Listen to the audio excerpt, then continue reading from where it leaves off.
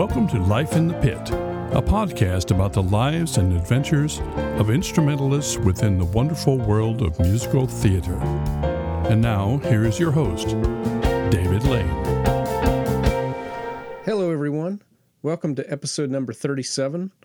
I hope everyone's doing well out there. I hope everyone has electricity today, and I'm saying that looking forward into the future. These episodes always come out on Friday, and I usually do this portion of the podcast, this introduction and the closing, the day before, and then I post it that night, and that way I'm at least getting as close to current as I can when I upload these episodes. But right now, as I'm recording, this is actually a Tuesday night, just 2.5 days before this episode would be released, and just like much of the country, looking at a winter storm coming up that, the last time we had one, which was just a few days ago, it knocked out the power for us and quite a few other people. And based on the forecast that I'm seeing right now, it doesn't look like it would be advisable to wait till Thursday to put this episode together if I'm going to stay consistent by getting an episode out each Friday. Personally, I find technology amazing. It's wonderful the things that you can do with it now that you couldn't do a few years ago, but I still can't put out a podcast episode without electricity. So I'm hoping that I'm listening to this on Friday with all of you, with all the lights on and the heater going just fine. Been glancing at some news and really nothing to report other than New York is allowing now a 10% occupancy in venues up to 10,000 people. As I mentioned a long time ago, that math just doesn't work for having Broadway shows. You have to have a certain level of occupancy to be able to pay all of the people involved with each show. But that is a first step, and hopefully one that will not go back and it'll keep on going forward. And maybe by the end of this year, I'll be able to talk about live theater returning to New York. Live theater is going on in other places. Sometimes it's outdoor theaters with social distancing, which I just read that the UK is going to start doing more of that until more of the vaccines are distributed. And, of course, we've got some live streaming going on. And it's still a hard situation for performing artists, for pit musicians, for actors, for crew members. And hopefully this tiny sign of progress in New York is a good sign of things to come. Okay, life in the pit this week is life outside the pit just a little bit.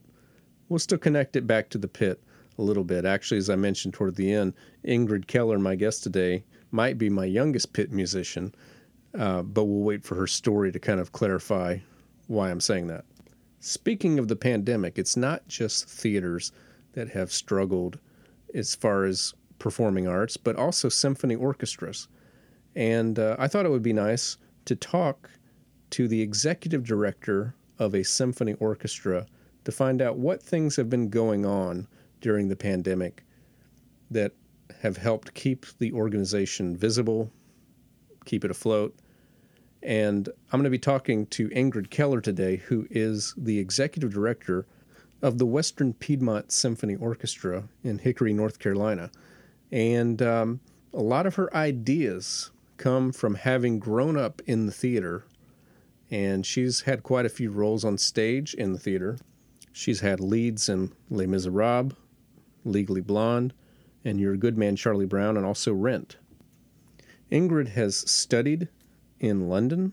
She has lived in Seoul, South Korea.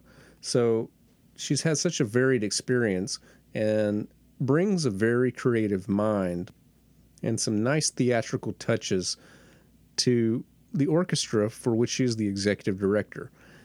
And so we're going to talk to her about that now. This is my conversation with Ingrid Keller.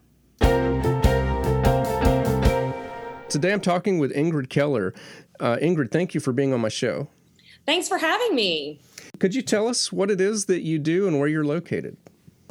Yeah, so I am an executive director for the Western Piedmont Symphony. The Western Piedmont Symphony is located in Hickory, North Carolina. We're a regional professional orchestra, like many of the other orchestras in North Carolina. And so I'm an executive director, which there aren't many of these jobs in the country. Right. We'll talk a little bit more about being an executive director in just a moment. But just one thing that I think is kind of interesting is, so Hickory is about, that's a little over an hour away from Winston-Salem, if I'm not mistaken. And I know a lot of musicians who play in the Winston-Salem Symphony and the Greensboro Symphony. They tend to also play in the Western Piedmont Symphony. And this is probably... I don't know. It's probably a characteristic of most orchestras in this country not named New York, L.A., and Chicago and Philadelphia, a few like that. The orchestras really can't pay a living wage, for a full-time orchestral musician. So because there's a limited number of concerts per year, you kind of have to, if you're a musician, you have to, if that's what you do, you have to go to all these different orchestras.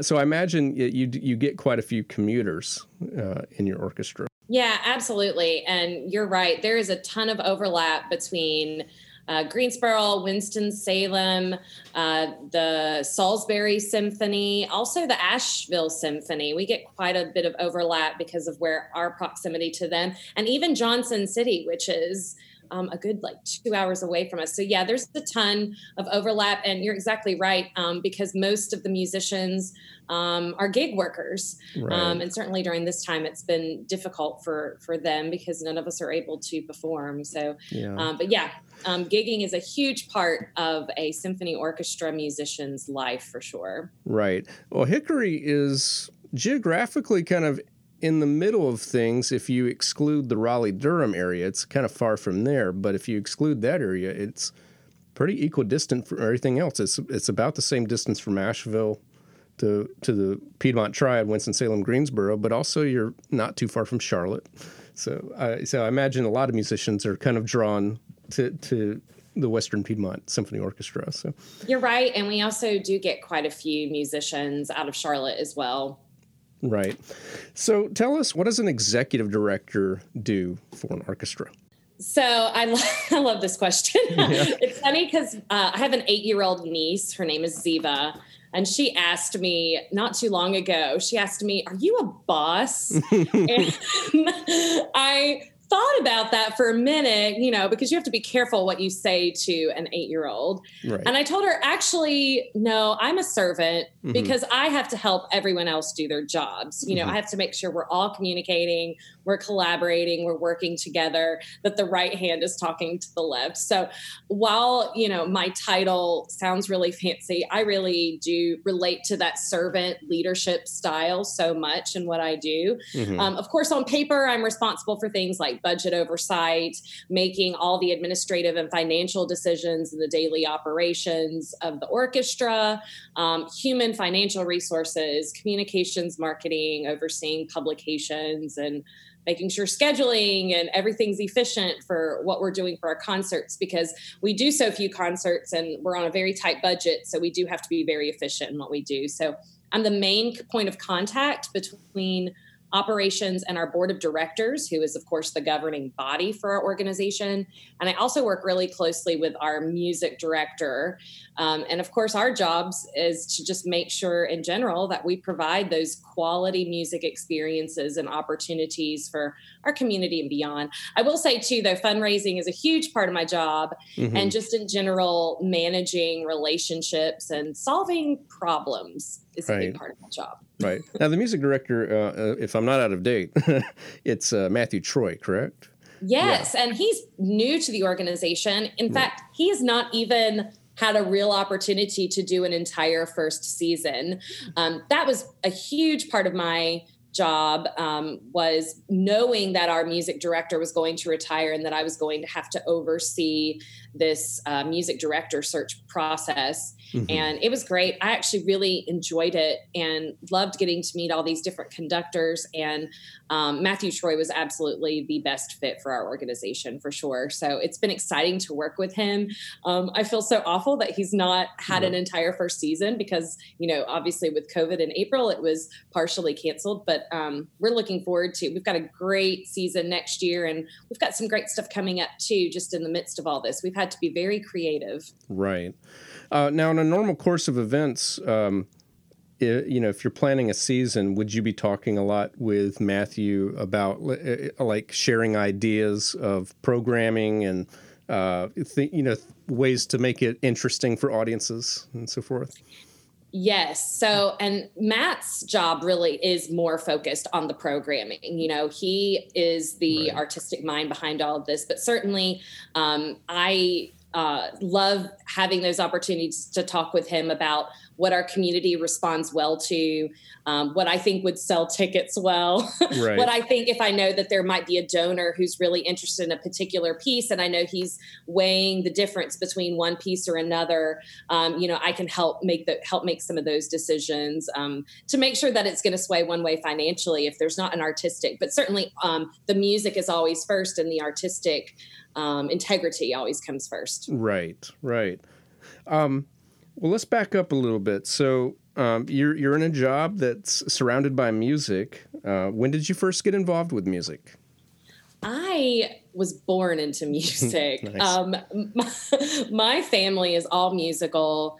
We've got piano, bassoon, violin, guitar. So really, it was never a question for me of if I was going to go into music or have any kind of relationship with music in my life. It was more to what extent or how much music would be involved in my life.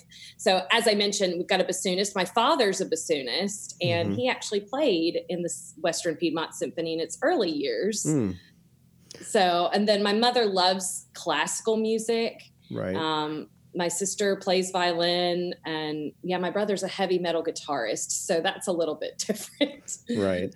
Did you play any instruments?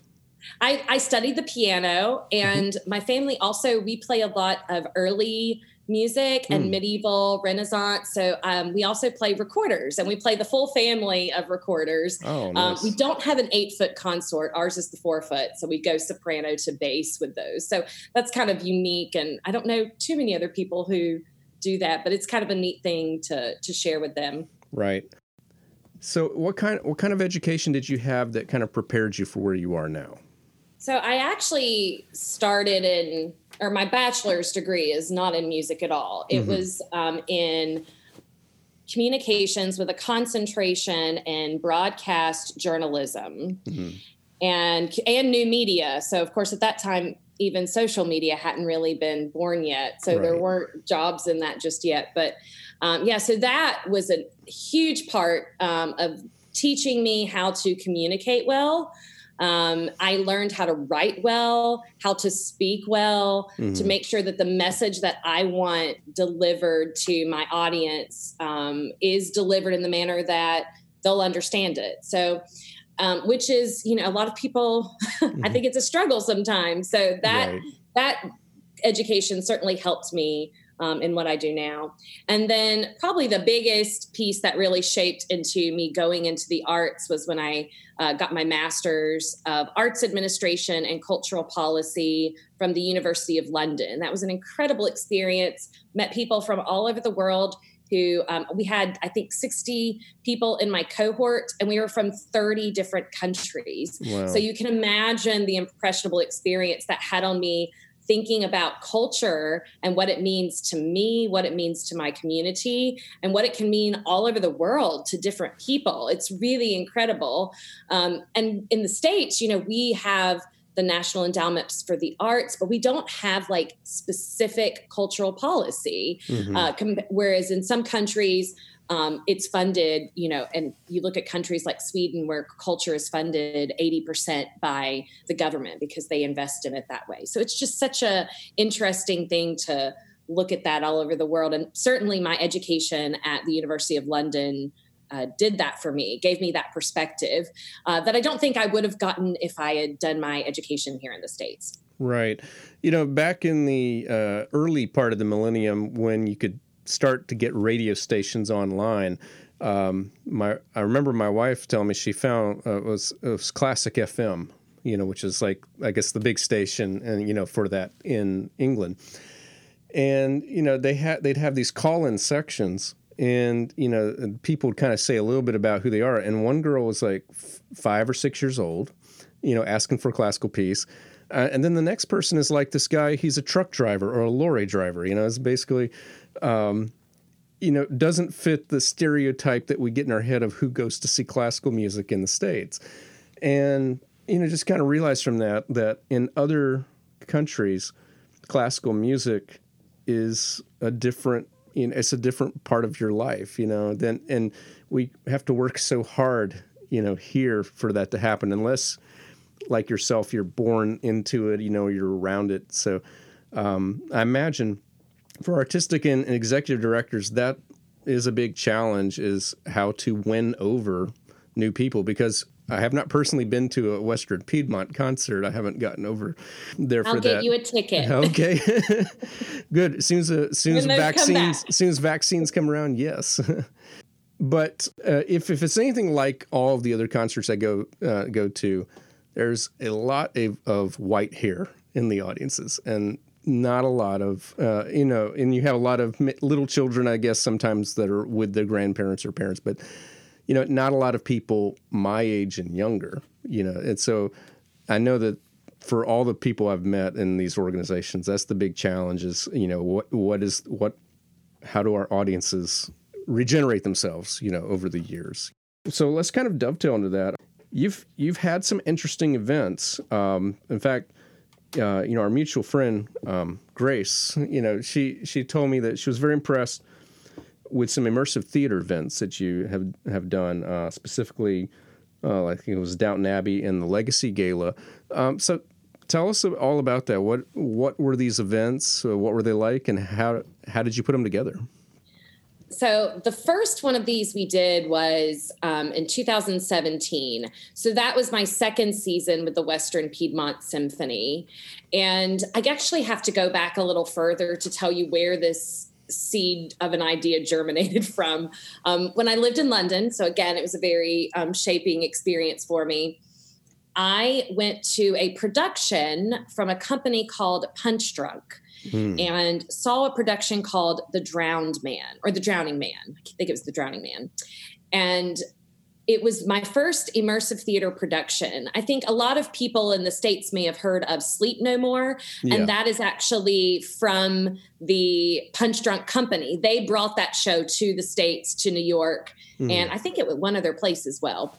And I was just totally just in awe of what this was. They took a space and created this entire show about an old Hollywood set with a storyline that was so complex that because you couldn't be in all places at once, certainly, but the show was happening in so many different places, but you could wander all over and create your own experience, and even to some extent be involved with the actors. The audience wore these masks to distinguish them from the actors. They were kind of creepy looking masks, actually.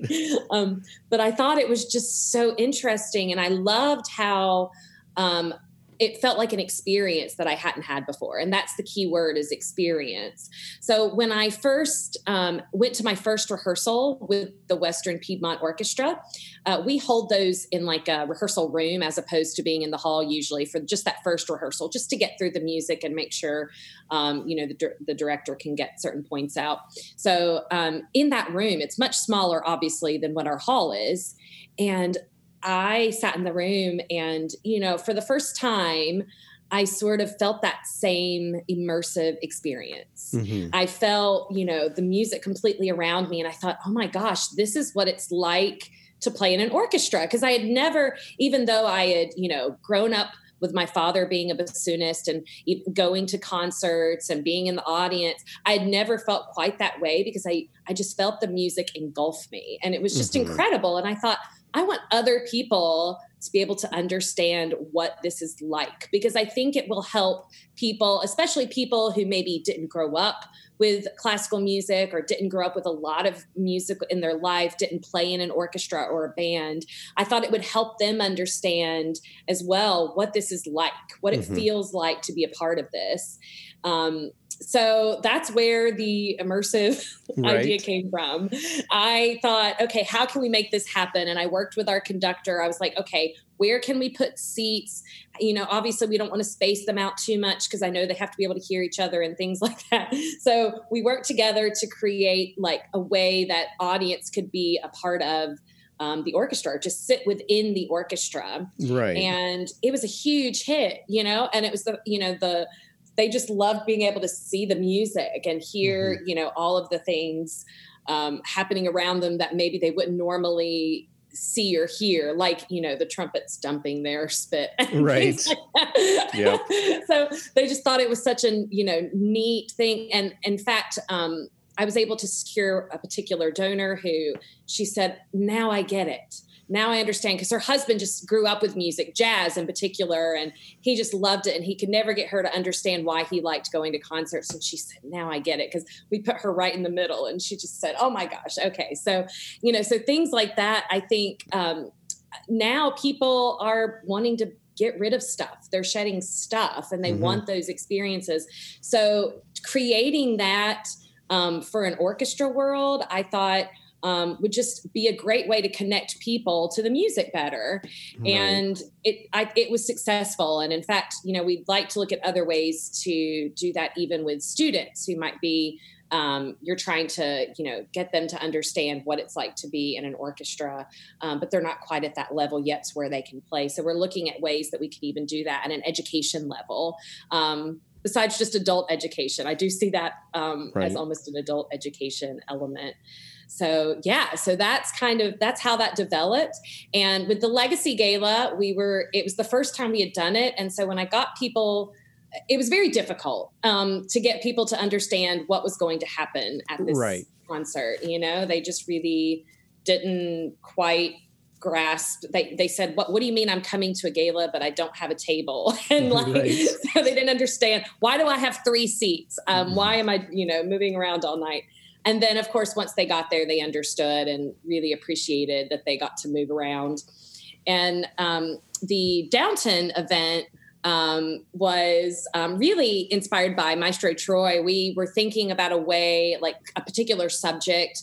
We knew the movie was going to be coming out. So it was just a really good timing element there that we were able to do that. And we partnered with the Sharp House out of Statesville, historic Sharp House. And he's got just a ton of, he'd already done a Downton fundraiser similarly. And he's got a ton of just thrones and silver and just the stuff, I guess, as well as a lovely slew of valets and footmen that he has trained to serve properly. So yeah, it was just, and the music, of course, you know, there's such great English marches and, you know, even the Downton theme itself was played. So yeah, so that was a lot of fun. That's what an immersive concert experience is. And I thought it was so interesting because after we had already done 2 of these, I saw in the Symphony, or we're planning, I guess, our second one. We were in the midst of planning. I saw in the Symphony magazine last summer, which is the magazine publication that the League of American Orchestra puts out. They were publishing about, there are these immersive concert experiences that orchestras are trying. And so I thought, well, we did that years ago now at this point. So it was really cool that we were sort of ahead of the curve on that. Right. Now the Downton, if I remember correctly, that concert, the musicians got to dress in period attire, right? Yeah. Yes. I thought I saw they had some a lot of fun with that too. And we encouraged for the first gala too, we encouraged them, of course, the women, we said, don't wear your black if you don't want to. Wear a nice gown, you know, get dressed up with us. And and I think, everyone except for, I guess, the winds and brass get to enjoy also eating and drinking too. So they get to as well. They just have to, you know, take care of things before they go play again. Nice. So now I know in addition to like the immersive theater that you said was the inspiration for these particular events, you've also had some personal theater experience. So tell us about that. What kind of experience have you had in theater? So I grew up in community theater. Mm-hmm. And my very first production I ever saw, I was either 3 or 4 years old. Mm-hmm. And I remember it, like I remember being in the audience. It was a production of Annie.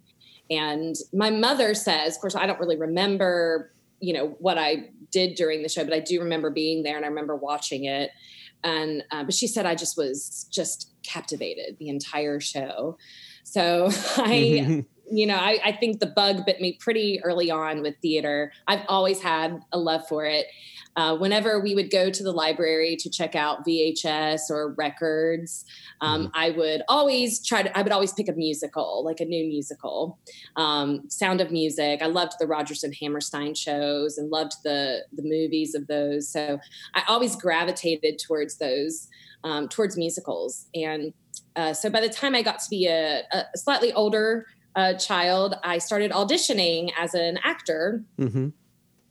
And I had a great experience. I met incredible people, including our mutual friend Grace and I. Not only did we take music lessons from the same institution, but we also got to know each other through theater as well. Was this Newton, by the way? Newton and Hickory. Yep, okay. Both of those. There are 2 theaters in Catawba County, 2 community theaters. So Both of those I had great experiences with. The Newton one, I think, is the one that, Grace and I did more shows together at. Right. So, and I continued on through high school. I started to even get a little more involved in the backstage. I learned a little bit about what it's like to be on the production side. Continued on through my 20s. I did a few other, kind of dream roles at that point. Eponine. Eponine, okay. Eponine was a big one. Yeah. Oh my gosh, I had loved that musical Les Mis since I was, 8 years old. Maybe I got the CD for it. And so you must sing as well. I do. Yeah. So, when my father was a minister, I grew up in church. And of course, being again part of that musical family, of course you sing. Right. Right. So, well, yeah. I mean, I didn't, not to say that actors don't sing, in musicals, but, there are different levels. It's like if you you don't have to be a great singer to be in the ensemble of a lot of musicals, but, in community theater.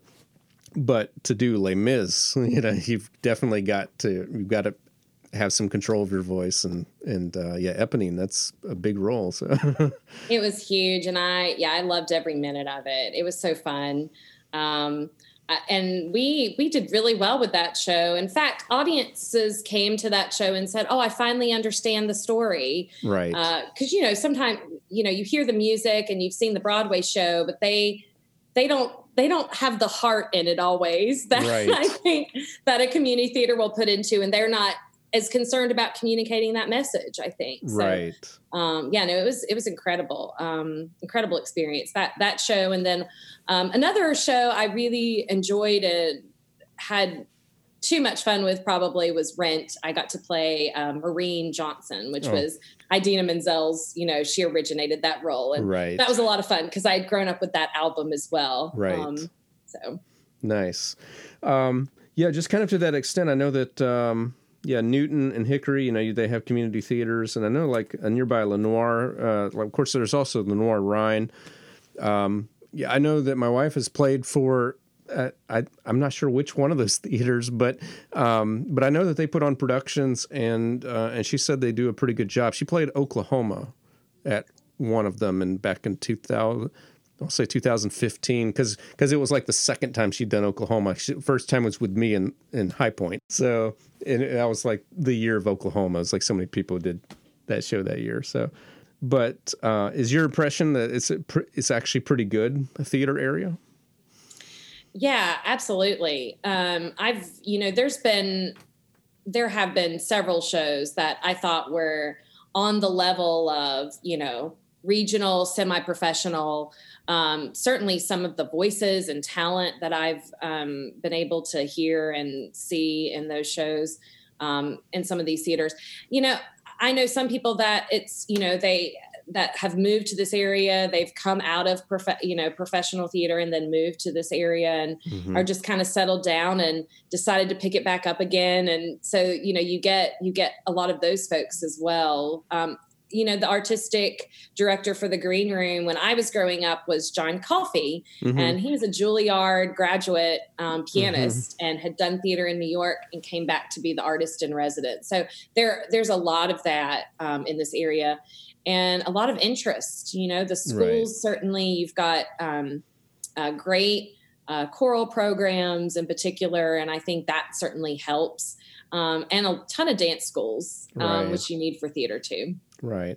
Well, I'm sure you get people from all over the world, that just come to this area to settle down. I mean, the one thing I figured out every time I go out of the state, I mentioned North Carolina, and they're like, "Oh, I love Asheville." It's like a little mecca for them. So, and Hickory not being that far off, it's actually Hickory is the place where if you're traveling from the east and you're on 40, it's like right when you get to Hickory, or maybe just past it, that's when you see all the mountains, on a clear day. That's like when they first pop up.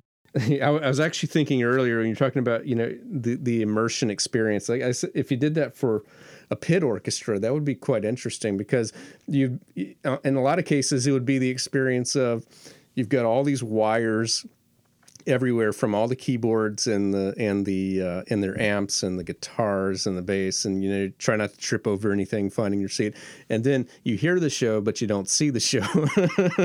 There have been several shows where I haven't been music director but I've played keyboard and it's like sounds good. I have no idea what's going on. Yeah, that's definitely something about the pit orchestra that I think would be really interesting. And you're right, like something we had to think about too, we're just making sure there were no wires where the audience members were walking. So it'd probably be really treacherous. Right. And also pits are so small. So oh, yeah. I don't know how you would fit people down in those. But it could be interesting. And sometimes though, the pit or the orchestra is on stage. Right. And that's happening a lot more and more where I see that the orchestra is actually on stage and they're almost a part of the backdrop or the action even. Yeah. Well, we talk about life in the pit and I've said in episode 1 that sometimes that's a metaphor. It's like the pit is where the orchestras are, where the musicians are. It's not necessarily where they go. Because we still talk about the pit even when we're on stage, and it's just one of those things that carries. One guest I have never had on here, or one type of guest I've never had, is people who have to do maintenance in the pit. People who are responsible for, in the course of a production, for getting microphones and getting everybody wired up, and that's a big ordeal. That I'm sure that professional houses are used to, but that can be a challenge. Whereas just put them on the back of the stage and tell them if they need to turn their amps up or down, and that can be a little easier. Yeah, wiring and miking people up is certainly becoming more and more important as streaming performances is becoming more and more necessary. So that certainly figuring all those things out and having people that can do that and do that well, those people are very few and far between, good audio and tech people that can make a good sound come out, because a lot of times you're in the house and it sounds amazing, or you're in the pit and it sounds great, but it's difficult to make what you're putting through the microphones. You have to really know where to put the mics and what the volumes and the levels. And that's a science. Right. Let's talk about what have you done with the orchestra during 2020 to keep it going? Yeah, that's been an experience. So one thing, I don't know if I mentioned this, but after I graduated from Elon, I moved to Seoul, South Korea, and it's probably the coolest job I've ever had. I taught English. I was 23 years old. So that also really shaped me and who I am as a person. And being there taught me a lot about how to be adaptable. And I'm so glad I had that experience about making the best of things and learning how to adapt in a situation, because it's definitely been a necessary skill that I've had to utilize the entire year of 2020. Right.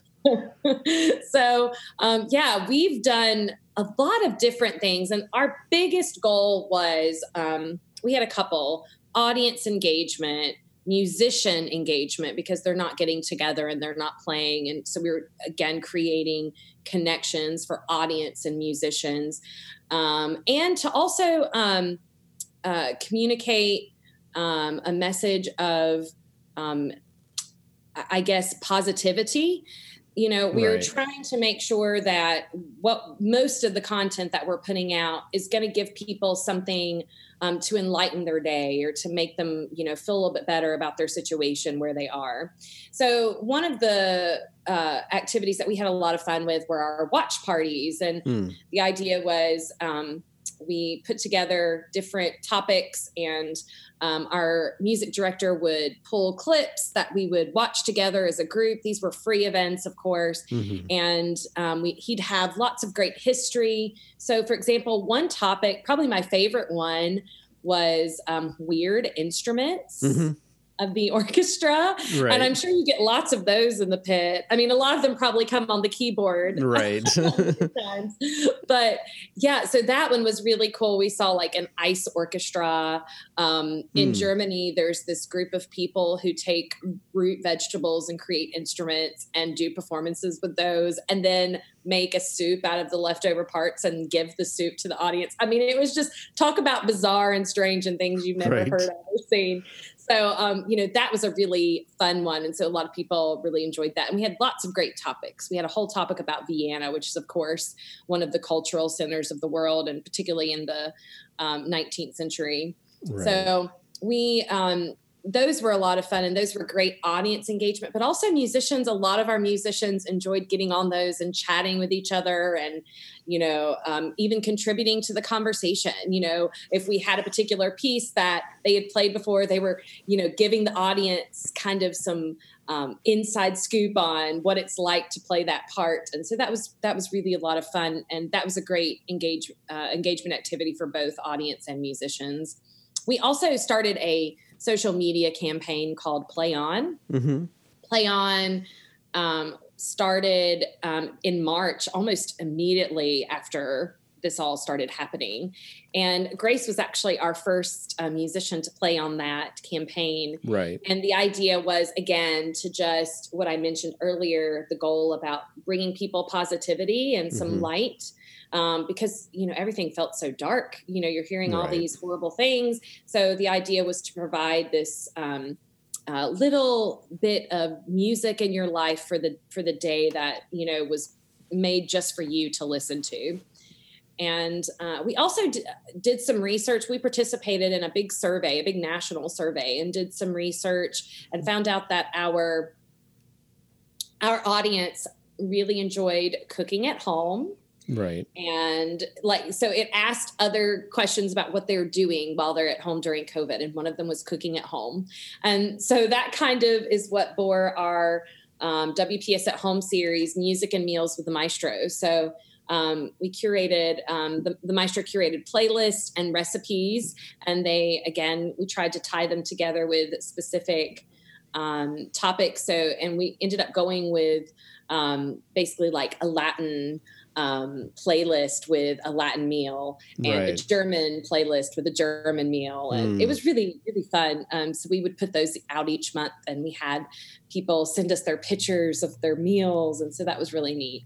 Nice. So yeah, just again, it's been all about just trying to find ways to engage with our audience and, make sure they know we're still here and we're coming back. And we're, in the process now of trying to do a chamber concert. We're going to try to do 2 of those this this spring. And so as to whether they're virtual or we have people in the audience is still up in question. We're hoping that we'll be able to have some people in the audience, but it's just sort of still right now. And of course, in months when I listen to this, I'll think, oh, well, of course you would have done it this way, but hindsight. Right. So, it's interesting. Yeah, certainly a learning experience. Every day something is different and new. And so being adaptable is key, and just thinking out of the box. These are certainly activities and programs that we never would have done had it not been for something like this. Right. Yeah, everybody has to think out of the box lately. And it's like, and it's hard for me to get used to the fact that we're in 2021 now, but it's like we're still not out of the woods yet. It's still same situation, but hopefully the end of this year will be a little different than the beginning. So. Yeah, we are all hoping for a brighter 2021, and Right. I think we'll get it. I do. Again, it's all about staying positive. Right. So this was just a question. I don't ask this to everybody, but, given that you're the first executive director I've talked to for an orchestra, I just thought, if we haven't already mentioned it already, what is something challenging or interesting about your job that might surprise most people? I would say that the thing that people would find the most challenging would be the fact that you never get to turn this job off. Right. So, I might go to the bar or to a restaurant or to the grocery store, and if I see someone who's involved with the orchestra, or even if it's a patron or an audience member, I always have to turn on my executive director face. Right. So it's really a lifestyle in a way. It's it's a job that you accept that it's going to be your job 24/7. Right. It's not a 9 to 5 or 8 to 5 or 10 to 6 job. Right. It never will be, simply for those reasons, because you are the orchestra. You're Right. one of the people and the figureheads that people associate with that organization. So you just always, always, always are working. Right. So I guess the motto is make sure you enjoy the work before you decide to do it. Absolutely. And you have to believe in it too. You have to believe in it. You have to feel passionate about it. It's definitely not a job people go into for the money. Same with music. I think all music is that way. Right. You don't go into it for the money. You go into it because you're passionate about it, and because it inspires you and you want to inspire other people. Right. Are there any fond moments that you haven't already shared, that are special memories with your time with the orchestra? So actually, it is with this orchestra, but it's from a very, very long time ago. And I thought I would share with you my one and only ever pit experience. Oh, okay. Nice. I was in the 4th grade at Maiden Elementary. And as I mentioned, I grew up playing the recorder with my family. And in fact, whenever the music teacher would be out and we were studying recorders, she would say, "Oh, let Ingrid just lead the class." So I would teach the class that day. Nice. Actually, my recorder playing was probably a little better than hers. Okay. So the Western Piedmont Symphony did a big combined production, and I don't remember all the parties who were involved, but it was massive, of Benjamin Britten's Noah's Flood. And in the orchestra is a small recorder ensemble. So I got to be a part of that. I played the first recorder part. There were like 2 soprano recorder parts, and then there was there were like 2 alto recorder parts as well. So I got to be a part of that recorder ensemble. Nice. And I loved it, Nice. Yeah. That was my one experience playing with an orchestra and but also playing, it was a pit experience as well, because we had actors and actresses and huge chorus.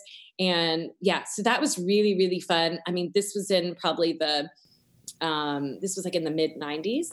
Right. And so the orchestra actually performed at the Clement Center, which no longer actually exists currently. Right. Well, that's got to make you one of the youngest pit musicians I've interviewed. Yay! Score. Nice. Yeah, it would be it definitely was influential for me. Nice. So where can people follow the orchestra? And if you want to share, where can people follow you? Sure. So we are on Facebook, Instagram, YouTube. Are our main. We're also on Twitter, and you can find us Western Piedmont Symphony or WP Symphony, and on our website, which is wpsymphony.org. And we've got lots of great things coming up for this spring as well. In fact, our WPS at Home series has now shifted to a music and wellness series. Since we had everybody eating all of last year, now we're giving people reasons to move and get healthy. So I would love to share that. And then I am on LinkedIn. I'm on LinkedIn, I'm on Facebook, and I'm on Instagram too. So I'm on all those. Just me, Ingrid Keller or Ingrid Annalisa Keller. I use my full name sometimes. Well, thank you. This is all very, insightful, and I think it's a side of just people who play in orchestras. I think even a lot of my listeners who play in orchestras, don't really have any idea what goes on in your role. So, thank you for sharing that. Sure, I'm happy to. And thanks for asking. It's nice to share a little bit about what happens on the other side, I suppose. And that concludes episode number 37. Next Friday, February 26th, I'm going to be releasing episode 38, and I have to say I'm personally really excited about it, and it probably has something to do with the fact that I am a keyboardist, and we are going to be getting into a deep dive into the fascinating but mysterious world of keyboard programming. If you've probably heard us mention that phrase a few times if you've listened to several episodes, programming the keyboard. What are y'all even talking about? Might be your typical response, assuming you live somewhere like where I do, where people say y'all. And if you are a keyboardist and you know what we're talking about when we say keyboard programming, and you're like, oh, I can't stand that. I don't want to even hear anybody talk about that. Well, trust me, you really should listen to this episode, because I'm talking with somebody who understands your pain and has built a business to help you with that problem of keyboard programming, to do that work for you so you don't have to do it yourself. But we're going to be really talking about that next Friday, February 26th, episode 38 on Life in the Pit. As always, if you want to follow what's coming up next, please be sure to follow us on Instagram, Twitter, or Facebook at Life in the Pit Pod. You can follow me on Instagram at David Lane Music, or Twitter and Facebook at David M. Lane Music. As always, a special thank you to Mark Perillo for his cover art, and to Bill Cisna for providing the introduction to this podcast. The theme music is composed and performed by David Lane. You can leave feedback or find out more about this podcast at davidlanemusic.com/podcast. Please rate and review on the Apple Podcast app, and please share with your friends. Thank you for listening.